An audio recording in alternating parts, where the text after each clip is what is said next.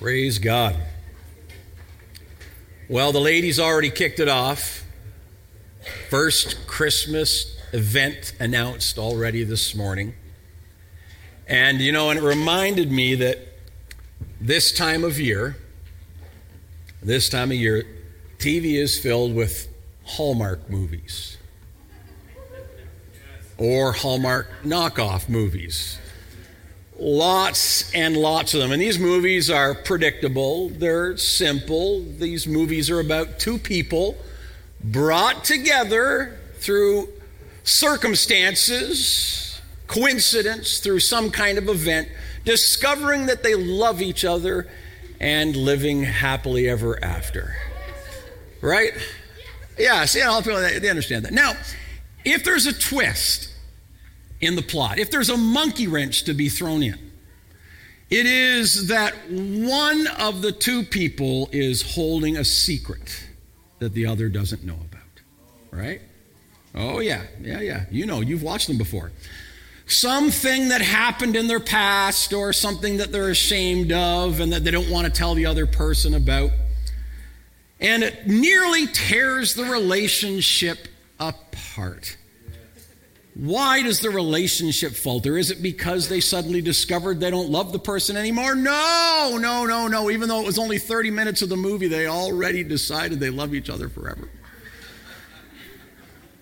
Is it because they finally figured out they don't like the way the person walks or smells or talks or anything else? No. It's because the person lied and trust was broken, right? In these movies, the secret, though, is usually something not terribly horrendous. Like they find out the person was a prince. Like I'm not sure how that ever, you find out that that's a bad thing. But anyway, you find out the person was a prince and they were only disguising it. Or you find out that they were the person who was sent to buy your parents' ranch or something like that. And then, they're able to confess it to one another and work it out. And then they're able to love one another and get past it. And, trust is restored and they're able to go on and win the day.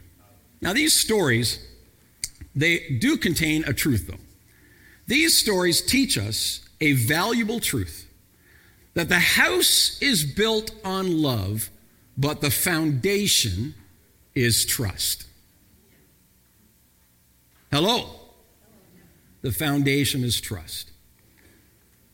A drunk husband, he snuck up the stairs quietly one night, and he looked in the mirror in the bathroom, and so he bandaged up all the bumps and bruises he'd received in a bar fight that night. Then he proceeded to climb into bed, thinking to himself, I pulled one over on her. She didn't know. Then in the morning when he wakes up, he looks up at her. She says, you were out drinking last night, weren't you? And he says, no, honestly, I wasn't. She goes, oh yeah? Well, then who put the bandages all over the mirror?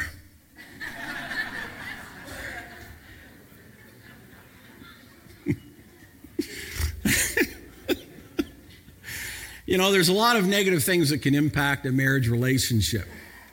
There's a lot of stressors out there today that can tear at a relationship. And it's no mystery that the enemy does everything he can to try and pull marriages and to pull homes apart.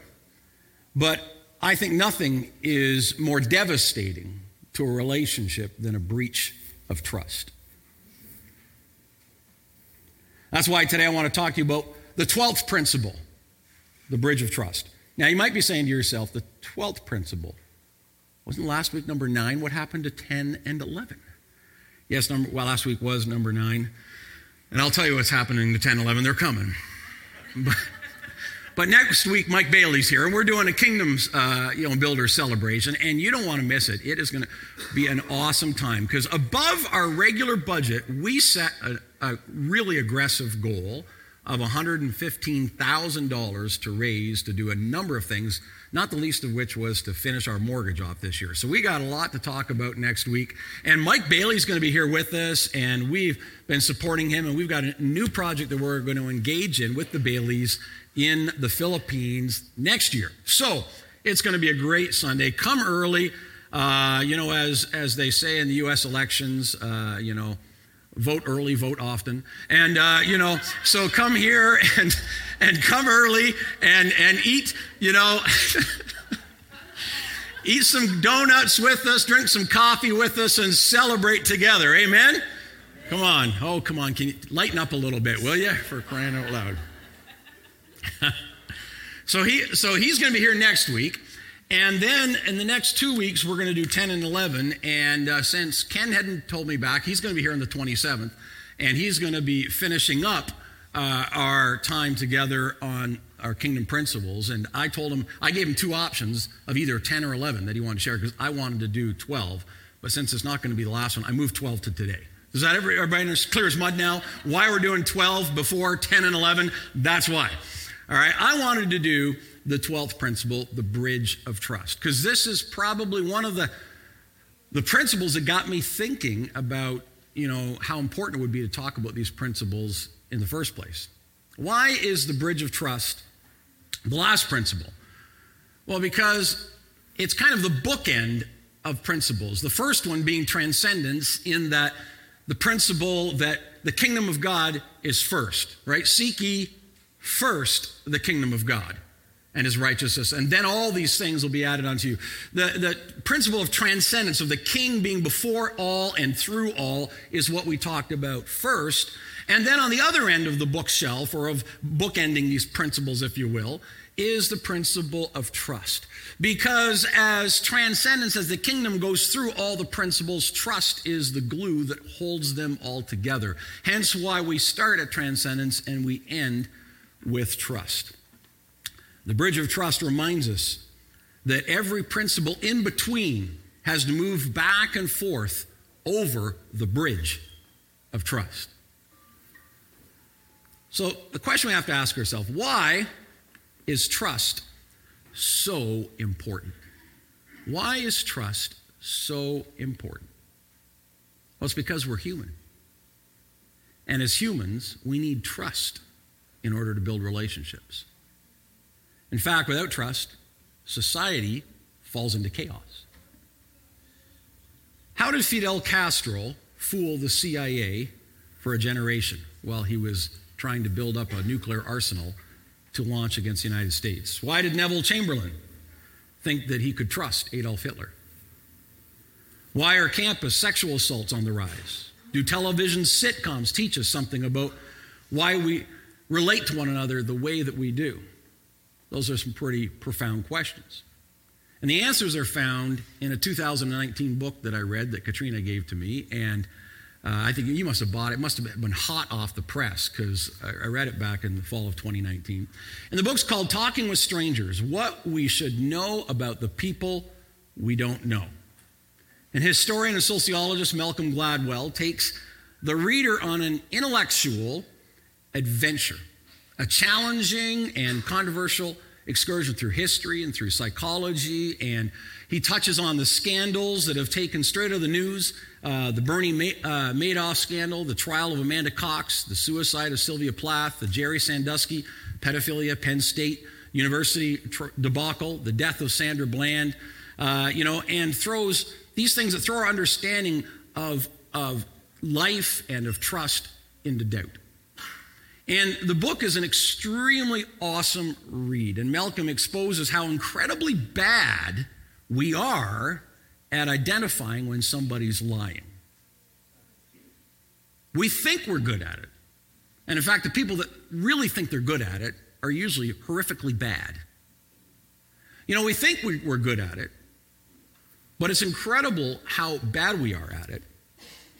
And Malcolm shows us how incredibly dangerous it is when we believe everyone is lying. See, if you're fed up with being deceived, if you're fed up at being fooled, and you think to yourself, well, then I'm just not going to trust anybody, Malcolm shows you in the book how dangerous it is when our default position becomes distrust. When we allow ourselves to get to this place of negativity where we just don't trust anybody, then we are in real trouble. Life is rife with stories of deception, duplicity, and fraud. And Gladwell illustrates how important it is that despite the human habit of deceit, our personal default setting must remain trust. Because without trust as our default, chaos ensues. Bennett June, he said, the kingdom of God moves at the speed of relationship. You remember when he said that when he was here a few years ago? That's true, but relationship travels on the road of trust. Relationship travels on the road of trust. Although some marriages end because couples stopped investing in each other, stopped showing love to each other, and as the saying goes, they just drift apart. Most marriages that get destroyed is because of some significant, unrecoverable breach of trust. The number one cause or breach of trust is infidelity. And the number two is a financial mistrust. But both are breaches of trust, and they devastate the marriage relationship. Now, while we're called to forgive, and we should, because if you don't forgive, you're going to remain in a prison of your own creation. That's just a fact. And nobody holds the key to that prison but you. And forgiveness is essential for you to get out of that prison and to be able to move on with your life. The call to forgive is throughout the scripture, and we're asked to do it. But we may not be able to reestablish trust. I got everybody thinking here now. The call to forgive is ours, and when we believe that, and it's ours, even if we believe the person doesn't deserve it, we're called to forgive. Christ calls us to forgive others as God has what? Forgiven me. That's right. So I'm not putting forgiveness on the table here. If you've been wronged, if you've been hurt, if somebody has done something to violate your trust and to crush your spirit, that has left an incredible wake of pain and devastation in your life, you need to forgive them. You need to release forgiveness, because if you don't, what will happen is in that place of isolation, that place of unforgiveness, your own heart is going to become eroded by hate and eroded by anger and eroded by being a victim, and it's going to become something that is unusable by God. So forgiveness is not an option. But trust is a different beast altogether. I was trying to explain this and express this, and Sherry and I were talking about it last night, and I put it up on the screen for you. It's like this. Initially, we have to understand forgiveness is free, and trust is an act of faith. So when you meet somebody for the first time, it's not good to have a default position of distrust. No, we have a default position of trust. And so we trust that person. It's a step of faith. It's an act of faith. We have faith that that person is who they claim to be, right? And that's a good default setting to have, right? But over time, forgiveness is still free, but trust needs to be maintained or even earned if it's been breached. I have lots of people say to me, well, Pastor, I thought you preached forgiveness. I do preach forgiveness. Well, then why are you not letting this person do this or letting this person have this place in your life? Why? So because I don't trust them. I forgive them, but I don't trust them. Well, they're the same thing. No, they're not. They're not. I've had people do some very nasty things to me as a pastor, and usually over some of the stupidest things. Like I didn't phone them, or they didn't like the color of the paint we put on the walls, or, I don't know. You let your imagination run, and you can probably nail one of them down. You know what I'm saying? And the reality is that I'm not allowed, no matter how mean or vicious they've been, I'm not allowed to harbor unforgiveness. I have to forgive them. But even though I forgive them, I don't turn around and put them on the board. Because I don't trust them. Hello? Can you see the difference? I hold no bitterness, no animosity. They're free. If I see them, I love on them, I talk to them, I embrace them, but My trust is still very small. And to repair that, trust needs to be, as I said, maintained, or when the breach is big, it needs to be earned all over again. Forgiveness doesn't need to be earned. Any of us thinks that forgiveness needs to be earned, we've never been paying attention to the gospel.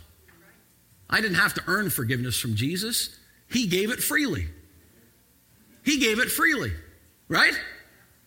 But trust, well,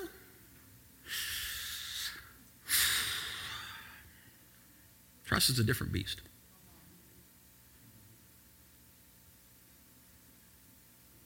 And sometimes we get confused about the two.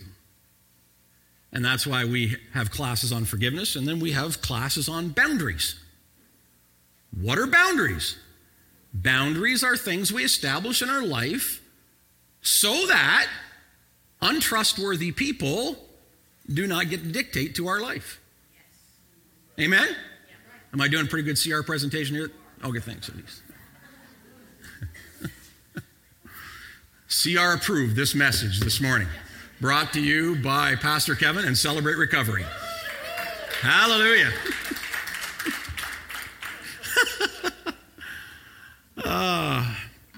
You see, ultimately, all human interaction is mediated, is worked over by crossing back and forth on a bridge of trust.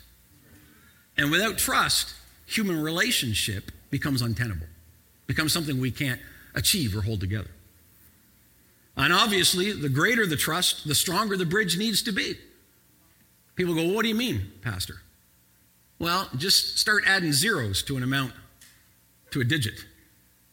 And how much trust does it take? Does it take much trust to lend $20 to somebody and believe they'll give it back? Not a lot. No problem. 200? For some of you, like that's already the limit. No. 2,000, 20,000, add zeros and you just realize how much trust it takes to be able to support the request. Hello? Are you understand what I'm saying this morning? In nations are a macro of this principle. They're a large point of view of this principle. Trust between citizens and their leaders is extremely important. And those in control have to maintain the trust of the people or government begins to collapse. Now, in a democracy, this is held by a process of letting the people speak. And about every 4 to 8 years, people realize they don't trust who's there and they put somebody else in. You know what I'm saying? But in dictatorships, that power is exercised through control and through, force. And that's why in those countries, trust is even lower. Because there was no option. There was no voice. There was no choice. And so we have to see how important trust is in our lives. So let's look at the next point this morning. I can trust God. You can trust God. Amen? The book of Proverbs says this: trust in the Lord with all your heart and lean not on your own understanding. In all your ways acknowledge him, and he will direct your path. Paul the Apostle writes this in Ephesians: in him you also trusted after you heard the word of truth, the gospel of your salvation, in whom also, having believed, you were sealed with the Holy Spirit of promise, who is the guarantee of our inheritance until the redemption of the purchased possession, to the praise of his glory. You see how trust figures so prominently in both of those passages of Scripture. And there are dozens of them, hundreds even. You can do a word search of trust, and it's all throughout, especially in the Psalms and Proverbs. It's there repeated over and over and over again. And we are invited to and offered opportunity to trust God. And our relationship with God is built on the fact that God has demonstrated himself to us over and over and over again to be trustworthy, to be worthy of our trust. And when people fall away from God, it isn't because they had some kind of intellectual epiphany, it's usually because emotionally something happened that caused them, through their perspective on the situation, to stop trusting God, to be incapable of seeing God still working in that scenario. And when trust from their perspective is breached, they walk away, because trust is so important. Trust means complete confidence and faith in a person, certainty based on past experience. From the root meaning of help or confidence, to trust means to rely on someone without fear because of their record of reliability. What an incredibly good definition of trust that is. In other words, based on that definition, I conclude we can trust God. We can trust God. In the Old Testament, the Hebrew word translated trust in English is bathak. And it means to confide in or to lean upon. Interesting, huh? It means to stand firm with a full assurance, to believe in, to be firmly supported as a parent carrying an infant, to flee to a place of refuge or security, to trust in the stronghold. That's what the word means. In the Greek, the word is elpizo, and it means to have become convinced and firmly rely on and be confident in, to hope in. It is confidence in someone that results in following them. Now, why am I telling you all this? Because these two scriptures, they speak to a theme that is woven throughout the Word of God, that we are called to trust Him, to lean on Him, to have confidence in Him, to put our hope in Him. All of these words take meaning and relevance from the understanding of trust. Living with trust in God affects every aspect of your life. It removes suspicion, and it enhances your relationships. Living without trust elevates doubt to a place where it dictates to your actions and your life. And the outcomes are not good. I found two stories that were almost identical, but with different outcomes, to illustrate my point. The first, the without God perspective. There's an old story of a father who took his son out and stood him on the railing of the back porch. Then he went down, stood on the lawn below him, and he encouraged the little guy to jump into his arms. "I'll catch you," the father said confidently. After a lot of coaxing, the little boy finally made the leap. When he did, the father stepped back and let the child fall to the ground. He then picked up his son, dusted him off, dried his tears, and he said, "Let that be a lesson to you, son. Never trust anybody." See, that is what happens when you lose trust. When you haven't got a confidence that our God is trustworthy, this is where that negativity will take you. Now, this other story sounds very similar. One day while my son Zach and I were out in the country, a man writes, climbing around in some cliffs, I heard a voice from above me yell, "Hey, Dad, catch me!" I turned around just in time to see Zach joyfully jumping off a rock straight at me. He had jumped and then yelled, "Hey, Dad." I became an instant circus act, catching him. We both fell to the ground for a moment after I caught him, and I could hardly talk. When I found my voice again, I gasped in exasperation. I said, "Zach, can you give me one good reason why you did that?" And he responded with calmness, "Sure, because you're my dad." Every confidence that no matter what, Dad will be there for him.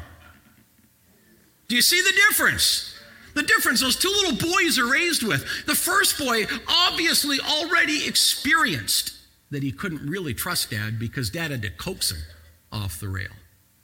The second boy jumping even when Dad's not looking because he knows Dad will be there for him. Which one of those dads had a confidence in God? Which one of those dads understood that if God is for me, who can be against me? Amen? Who understood that God, if He said it, if He promised it, He who has promised is faithful? Do you see what the Scripture is showing us and what these two stories, these two little boys illustrate? Is that we can trust in God, and when we do, it changes our life. Our whole journey through history and through life is affected by the answer to that question. Can I trust God? Yes or no? If I can, it changes the whole outcome. Now, next point that I don't think a lot of people think of when we talk about trust is, can I trust God? I can trust God? Yeah. Here's another revelation. God trusts you. God trusts me. This is kind of more amazing to me than the fact that I can trust God. The fact that he trusts me, that's astounding. That's astounding, because some days, how many know you look in the mirror and you think, I don't know if I'm worthy of that trust, Lord. Maybe we've never even considered the concept because we don't even think about whether God trusts us or not. It's just a foreign thought to us. But God does trust us. In fact, he's entrusted the plan of redeeming the whole world to us. Say, he entrusted it to me. Say it again. You didn't say it with a lot of confidence. He entrusted it to me. That's true. It's true. Listen to this scripture this morning. 2 Corinthians chapter 5. All this is from God, who reconciled us to himself through Christ and gave us and entrusted us with the ministry of reconciliation. That God was reconciling the world to himself in Christ, not counting men's sins against them, and has entrusted to us the message of reconciliation. Wow. God trusts us. He trusts us so much that he has entrusted to us the most important mission on planet Earth. The ministry of reconciling people to him. Are you getting that this morning? That's the level of trust that God has with us. God trusts me with the love of his Son. God trusts me with his own affection. God trusts me with his word, that I won't use it or abuse it. God trusts me with his grace. God trusts me with his heart. God trusts me with my own desires. And he says that he will give them to me. God trusts me with my wife. God trusts me with my children. God trusts me with my job. God trusts me with my ministry. God trusts me. He has placed strong trust in his children. Why? Because God builds relationship relationally, he builds, and covenantally, he builds. That's how God works. He makes commitments to his people covenantally, and he keeps them. He keeps his end of the bargain, and he trusts that we'll keep ours. Now, here's the amazing thing about God. When we fail, he affords us the opportunity to try again. He does. Now, when we fail, God starts setting up and racking up a set of tests for us. You ever notice that? You ever been tested by God? Come on, sure you have. I've been tested by God. You haven't been tested by God? You're probably delusional here this morning. Why does he test us? Because there's probably an area in our life that we've been entrusted something and didn't get an A+ on it. So now God provides a test for us. And what's he doing? When he tests us, he is giving us an opportunity to come to a place again where we recognize that we're trustworthy and he trusts us. He sees how we're going to imagine it. You see it all through the scripture, the parable of the talents, right? Where he tests these people to see how they will respond, right? Trust. Most of the precious things in our lives are relationally based. From trust to love, God created us to thrive in the context of healthy relationships. And trust is that bridge on which they must travel.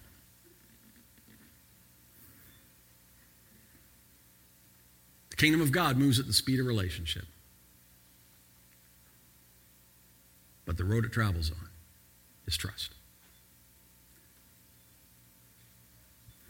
When I first started contemplating doing this thing on trust, I came across this guy who was a motivational speaker who had, and I've shown a number of you this, so some of you will have seen it before because I was so jazzed about it.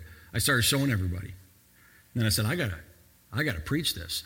And then when I realized how incredibly important it was and how it fit in with this morning, I was like, I have to wait until the 12th one to talk about this? Oh my goodness, I can't wait that long.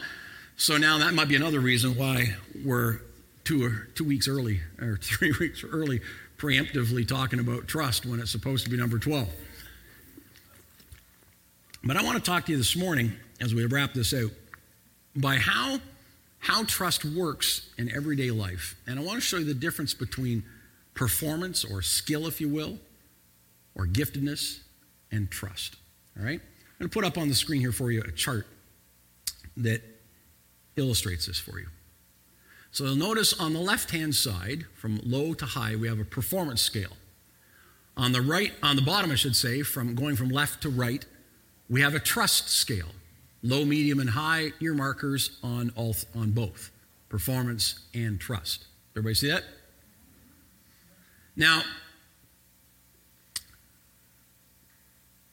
nobody wants on their team a low performer who is low trust. Right? I mean, think about it. If you have some kind of a ministry you're working on, if you're working in a school, if you're working in government, if you're working on a team at work or whatever, the kind of employee, the kind of partner, the kind of team member you want in a sports team, whatever, you don't want. Can you put that back up for me? You don't want the low person, the low trust person. You don't want that person, right? What do we all want? That's right. Everybody wants the high performer who's high trust. High performer, high trust. And the guy that was speaking about this, he said he had asked a Navy SEAL, how do they determine who should be on their team? And the Navy SEAL commander, he drew this up on a whiteboard for him so he could see it, and he said it forever changed his life. And I admit it changed mine as well. So he said everybody wants the high performer, the high trust person on their team, right? That's who you want. You want the person that's going to come through in the clutch. You want the person that's going to be there for you, who's got the skills and can be relied upon 24/7 to be able to perform. Amen? Now, what is it? Absolutely, worst person? Well, the worst person to have on your team is the high performer who's low trust. Surprise, surprise. It's not the low performer with maybe low trust or even medium trust. No. The worst person is the high performer who's low trust. This person's a toxic leader and a toxic team member because they have high levels of skill but low accountability and trust. And you might think, if you don't understand trust, you might think this person would be a great addition to your team. And then you find that division and strife and all kinds of things come, and it destroys the effectiveness of the team. This was illustrated yesterday when the Boston Bruins announced that they picked up that young 20-year-old who had been caught as a teenager, abusing a black handicapped child, tormenting him at school. Got caught on video. And he was only 14 or 15 at the time when he did it, but it made him ineligible for the draft until later, and he had a lot of repair work to do, and so there was a whole amount of attention drawn to this in the press because the Bruins have, drafted this guy. And there's a whole argument about giving people second chances and all the rest of it, and I get that. But the problem that they all see, the reason that they all talked about their concerns with this young lad, even though they're sure that he's changed many of his ways and all the rest of it, is exactly this principle. He's a high performer. He's a draftable hockey player, but they don't know if they trust him. And it affects the whole dynamics of the team. Everybody see what I'm saying this morning? Now, what the Navy SEAL guy said was this. He said, the medium performer, the low performer, he said, those people, he said, we would rather have them, he says, than the high performer, low trust. Why? Because here's something. You can teach skill, but it's difficult to teach trust. Right? You follow what I'm saying? You can teach skill. You can teach somebody to be a better performer. It's very difficult to teach somebody to have a higher level of trust. Now, here's something for you to ponder. This is what the guy put up on the screen at the end. I was like, he's so right. Is this. The problem is we have millions of metrics to measure performance and little to no metrics for measuring trust. I fill out probably more job recommendation forms than probably anybody in this building, because everybody wants to put their pastor down as a reference. At least if they think they're doing well, they want to put their pastor down as a reference. And they put me down, and I end up filling out literally dozens of these things every year. Dozens of these things. And I'm going to tell you right now, honestly, can't remember any questionnaire about employment where an employer was seeking to find or to demonstrate illustrations of whether the person was trustworthy or not. It was all performance-based questions. And yet, what we've just learned through this whole chart, what we just learned is that trust is far more important than performance. And yet, we lack the skills to be able to ask important questions to determine whether the person's trustworthy or not. Fantastic. I studied for about a year or so, maybe a little more than a year, with Moody Bible Institute in Chicago, to be able to help our denomination and our district interview people to determine whether they would make good church planters or not. And this process required us to interview an individual and their spouse for 4 hours, usually how long it took. 4 hours. You know why it took 4 hours? Because we're not just interested in performance. We're interested in trust. And so we need to spend 4 hours asking them questions to determine the nature of the person that we have sitting across from us. And so we ask questions that are very uncomfortable because the questions we ask were geared to get them to talk about themselves. And we don't like talking about ourselves. Oh, we don't mind bragging about our team winning, and we don't mind bragging when we've had a victory, but you know, do we really want to get into the details of stuff? And so what we did was we would ask questions like, for example, tell us when a project that you created and you implemented, and what role you had from beginning to end. And so they'd start telling you about, I said, it could be a lemonade stand when you were a child, right up through to, you know, a division of work or a church or whatever. And what you discover as they start talking, they'll say things, well, then we did this. I said, whoa. When you say we, who do you mean? What was your role? What was it that you did? And we kept stopping them because they would constantly say we, and we'd constantly have to say, yes, but what was your role?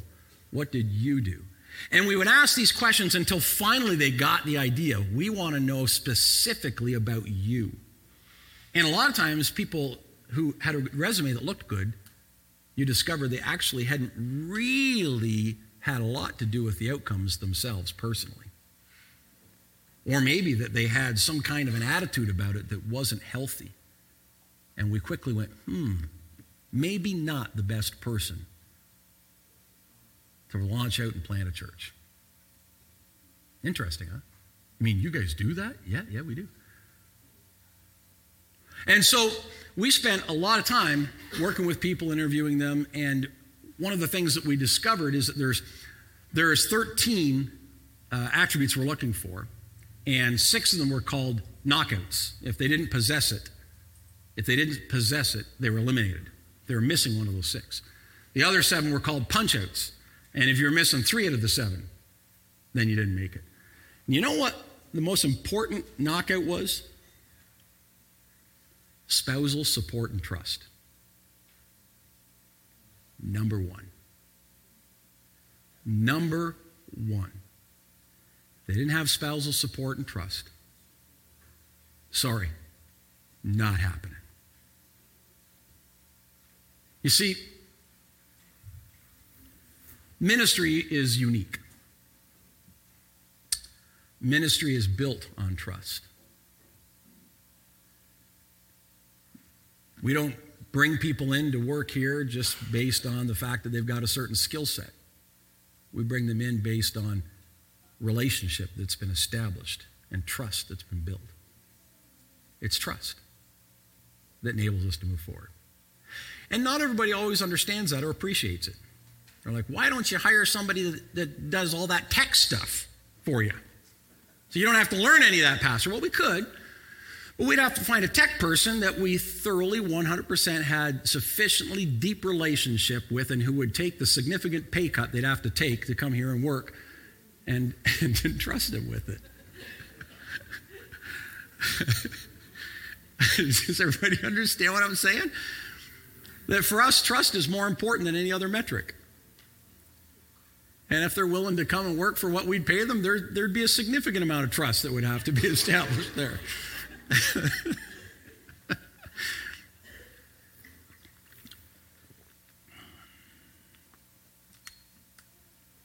Bottom line is that we learn from the Navy SEAL guy is that people who are high performance but low trust are nowhere more toxic than in the body of Christ. And if you don't believe me, then I want you to just let your mind for a minute, just for a minute, go down the news over the last 20 years at how many prominent, high-performing men of God are no longer in the pulpit because they were exposed to not be trustworthy. And the fallout and the toxic results that produces are immeasurable. Immeasurable. I realize I'm not the best preacher in the world. I try. I do my best. Not the smartest guy. Don't have a PhD in whatever. But I do my best to be trustworthy. To, as Paul says, be the husband of but one wife. Not given to wine. Not slanderous. Right? Not ill-tempered. You know, he goes through a whole list of things. He points them out to us and says, this is who you want. This is who you should follow. This is who you should work with. And when I've built the team, I've looked for those same things. Look for those same things in that person. The most important thing is that my wife and I have to trust them. We have to trust them. Because we can't work together if we don't trust each other. Hello? Does that make sense? So let me conclude with this morning. I was reading a story by Robert Schuller, and he talked about when his son Bob, Rob Jr., was, in his late teens, that he had fallen in love. And it was the woman that he eventually married. So he was genuinely in love. But, they were old-fashioned. They believed in, I know some of you young people are going to think this is crazy, but actually having parents' permission to go out and to date and to spend time with each other. You're like, what? Yeah. And so, they had, only so many nights of the week that they talked with the parents of the girl and to their son Bob, and they'd set up a routine where they were held accountable and where their relationship was going to be protected from falling into any kind of, emotional overreach or, breach of covenant before marriage. And so they had done that. And Bob was doing well for a while, but then there was this one night. He wasn't supposed to be going out with her. Both parents had agreed that, X number of nights a week, but he just wanted to see her. Just wanted to see her. So he's told his parents that he was going over to his friend's house that night, and instead of going to his friend's house, and she told her parents she was going to a friend's house, and instead of doing that, they went and saw each other instead. Well, guess what? Scripture says, be sure your sins will find you out. And so they were found out, and, and quite an intense conversation ensued between Robert Schuller and his wife and their son, Bob. And Robert Schuller shares that in the midst of the conversation of them trying to help their son understand what it was like to have their trust in him broken, he grabbed an antique teacup off of the shelf and he threw it on the floor and smashed it. And he said, you have broken our trust in the same way that teacup has been broken. And the son was shocked and the whole room was quiet. And then he said, and rebuilding that trust is going to be just as difficult as putting that teacup back together. Wow. And he said, but I'm happy to tell you, he said, that my son spent the next month, he said, doing everything he could to glue that teacup back together. he gathered every piece and he glued the thing and put it all back together. He goes, why? Why does that even matter? He said, because that meant that he understood what had happened relationally, and I knew that he was committed to putting that back together as well. So this morning, can I talk to you as your pastor today? Will you just hear my heart as I close out?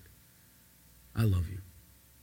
And if you're watching online or whether you're here in person, I understand that you get hurt in the body of Christ. I understand that it may even be, even though I can't ever say I've done it intentionally, but it may even be that myself or one of the other pastors is the cause or the source of your hurt and your pain. And if that's so, we are deeply sorry. But can I tell you this morning that if you've been hurt, the need to forgive is not an option. You need to release forgiveness to that person, whether it's one of us or somebody else in the pew. And you cannot go forward in your journey without forgiving. Forgiveness is so essential to your own healing. And then if you've forgiven, could I invite you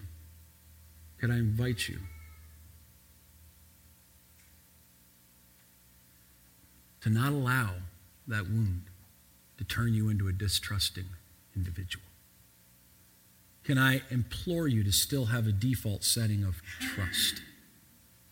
And can I invite you further to give the person a chance to put the teacup back together? Many times they may not be able to. Many times they may not have any interest in doing so. And you'll just have to leave that with God. And it'll just be somebody that you can love and you can encourage and you can acknowledge and even do your best for, but you may not be able to trust them ever again. But can I encourage you that if the person works very hard and puts the teacup back together, to allow trust into your life again? To allow Holy Spirit to heal you, to allow Holy Spirit to enable you to do that the same way God trusts us. Amen? I know it's not going to be easy. No, in fact, sometimes it'll be downright hard. And I know sometimes the other person will not do anything to earn the trust, and you'll just have to leave that with Jesus. But I invite you, the place of forgiveness and the place of trust is where to live. Could you stand this morning?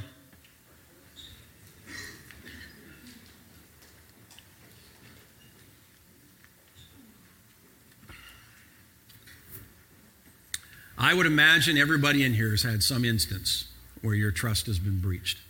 Why? Because we're all human, and I know that has happened to you. The only way it doesn't happen to you is you just keep everybody so distant that they can't actually get close, and well, that's no way to live either. So if you love it all, then you've been hurt. If you love it all, then trust has been violated. I want to invite you again today to forgive. And so this morning, if you would just take your hands like this and raise them to Jesus. And I'm not going to say, if this has happened to you, raise your hands, because I know it's happened to everybody. So raise them to Jesus this morning. Father, you see our hands lifted up to you today. And we say, Father, would you empower us and give us a grace to forgive, just as Christ has indeed forgiven us. May we never attach a condition to forgiveness, just as you don't attach one to me. But Father, that we release forgiveness. Jesus even said of those who were crucifying him while he was hanged on the cross, Father, forgive them, for they know not what they do. Father, may we have that same divine posture in our heart.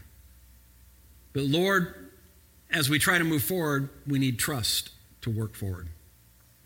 Help us, Lord, to discern trust. Help us, Lord, to figure out when somebody is doing the work to glue the teacup of life back together so we can do trust again. Show us the pathway forward. And Lord, so sufficiently heal the wounds in our heart that we're able to take that step. Father, I just pray, God, that you would release us from the prison of unforgiveness, the prison of our own creation. And Father, show us how to build a roadway of trust with those that, God, have both offended us and those that we work with and that we share life with every single day. And Father, we ask it in Jesus' name. Amen. As Kevin was praying, the Lord spoke to me regarding the reverse side of this. And for some of you, you feel that you've been in situations maybe at work where you've been overlooked or long for relationships and just have felt very isolated. And I'm not saying this is in all cases, but I really believe that the Lord would challenge some of us to become more trustworthy people. And I know it's an area God challenged me in probably a decade ago, to be a more trustworthy person. And it wasn't in things I said, perhaps, but it was maybe judgments in my heart. And people can sense that when you have judgments in your heart.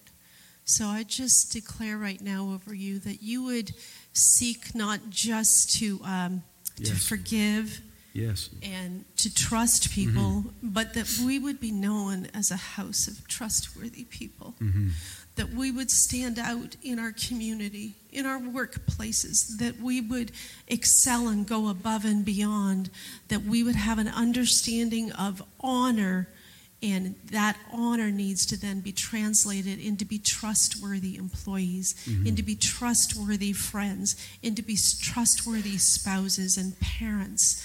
And so I just pray that over you right now and just bless you in the name of Jesus. Amen. Amen. Amen. Father, we just thank you for your truth today, for this principle that we realize the kingdom of God operates on, the principle of trust. And Father, I pray that you would help us to all build strong bridges of trust, to be trustworthy people and to release trust to those around. The default position and posture of our life would be trust. And when the trust is breached, that, Father, you would help us to discern when the trust is being rebuilt. And Father, we just thank you for your grace and for your mercy, because we need it. In Jesus' name, amen.